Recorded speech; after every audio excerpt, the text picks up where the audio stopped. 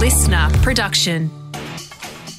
Good morning, sports fans, and welcome to The Scorecard. I'm Liam Flanagan, and this is your fast, fun hit of sport for Tuesday, the 4th of May. Today, we've got a salty LeBron James, the end of the line for an AFL coach, and a serious bout of homesickness in the NRL.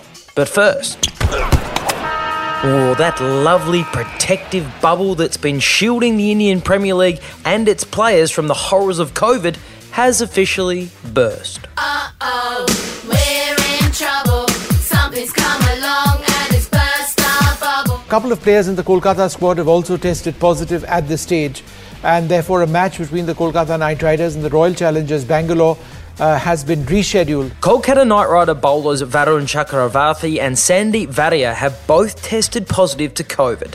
Australian teammates Pat Cummins and Ben Cutting are reportedly in good health despite their teammates' positive tests, but Peter Lawler of The Australian reports that the whole team has been placed in isolation and when they're able to resume playing is unknown.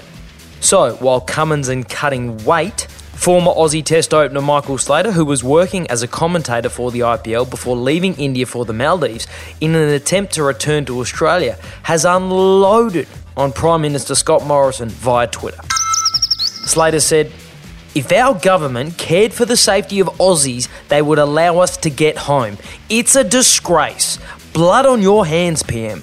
How dare you treat us like this? How about you sort out a quarantine system? I had government permission to work on the IPL, but now I have government neglect.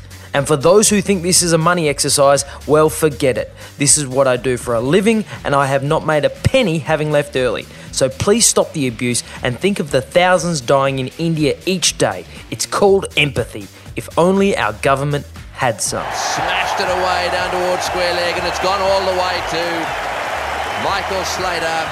Refuses to be dominated.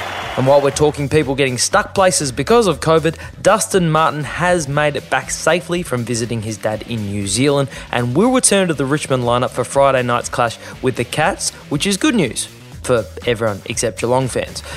And while we're talking AFL, top of the agenda is the continuing decline of Collingwood's. Poor form became free fall on Saturday afternoon at the MCG in a performance that you would say saw them go quietly into the night. Gerard Whateley at his loquacious best on AFL 360 last night as the plight of Collingwood worsens after their loss to the Gold Coast Suns on the weekend. And there is one man, fairly and squarely under pressure. Okay, this could quite seriously be Nathan Buckley's final week in charge of Collingwood.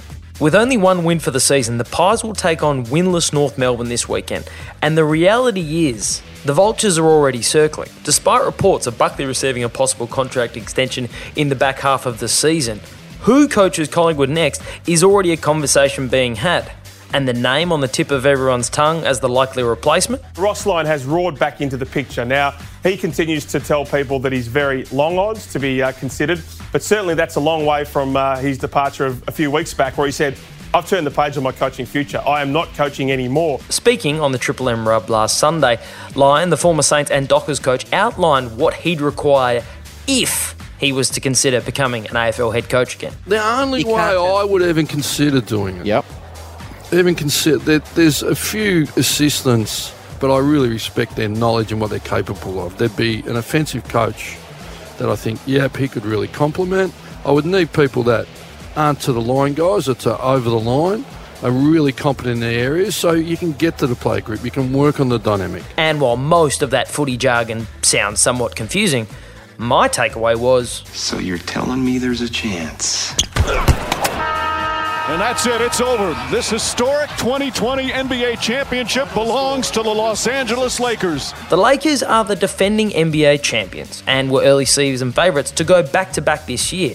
But an ankle injury to superstar LeBron James and an Achilles injury to their other star Anthony Davis has meant they've taken a tumble down the NBA standings. I've fallen and I can't get up. Off the back of yesterday's loss to Toronto, the Lakers now find themselves sitting 7th in the Western Conference, which would normally still guarantee them a playoff appearance.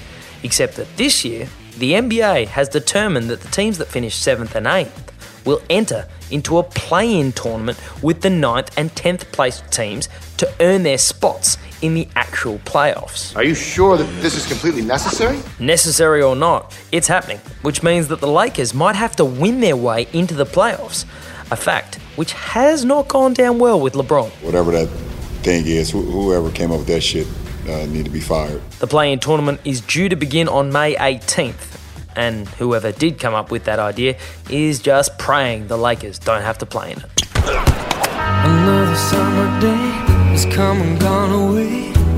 In Paris or Rome, but I wanna go home. Michael Bublé wanted to go home after a summer day in Paris or Rome, so it's not that surprising that after being unable to visit his family and friends due to COVID, Canberra Raiders English halfback George Williams is ready to get out of Canberra. Let me go home. Channel 9's Danny Wilder reports that Williams is homesick, but that the club has asked him to stay put because the Raiders have lost the last 4 games in a row and are sliding down the NRL ladder at pace, with Mark Geyer ruling them out of contention for this year's premiership. Bye-bye to Canberra as well. The Canberra are heading south at a rate of knots. We've seen things happen over the weekend, i.e. Joseph Tarpany's wife tweeting something about Ricky Stewart about his interchange and her husband not getting a run. So as soon as you see that start to happen, Houston, we have a problem. This is Houston. Say again, please. Houston, we have a problem. Oh wait, MG already said that. This weekend, the Raiders take on the similarly struggling Newcastle Knights, and another loss might just be the straw that puts George on a plane home. And that is the scorecard for Tuesday the 4th of May. Don't forget to give the scorecard a follow on Instagram at the scorecardAU and leave us a review and a rating. It's the best way you can support the podcast, that you're getting for free. I'm Liam Flanagan. I'll see you tomorrow for another fast, fun hit of sport. Listener.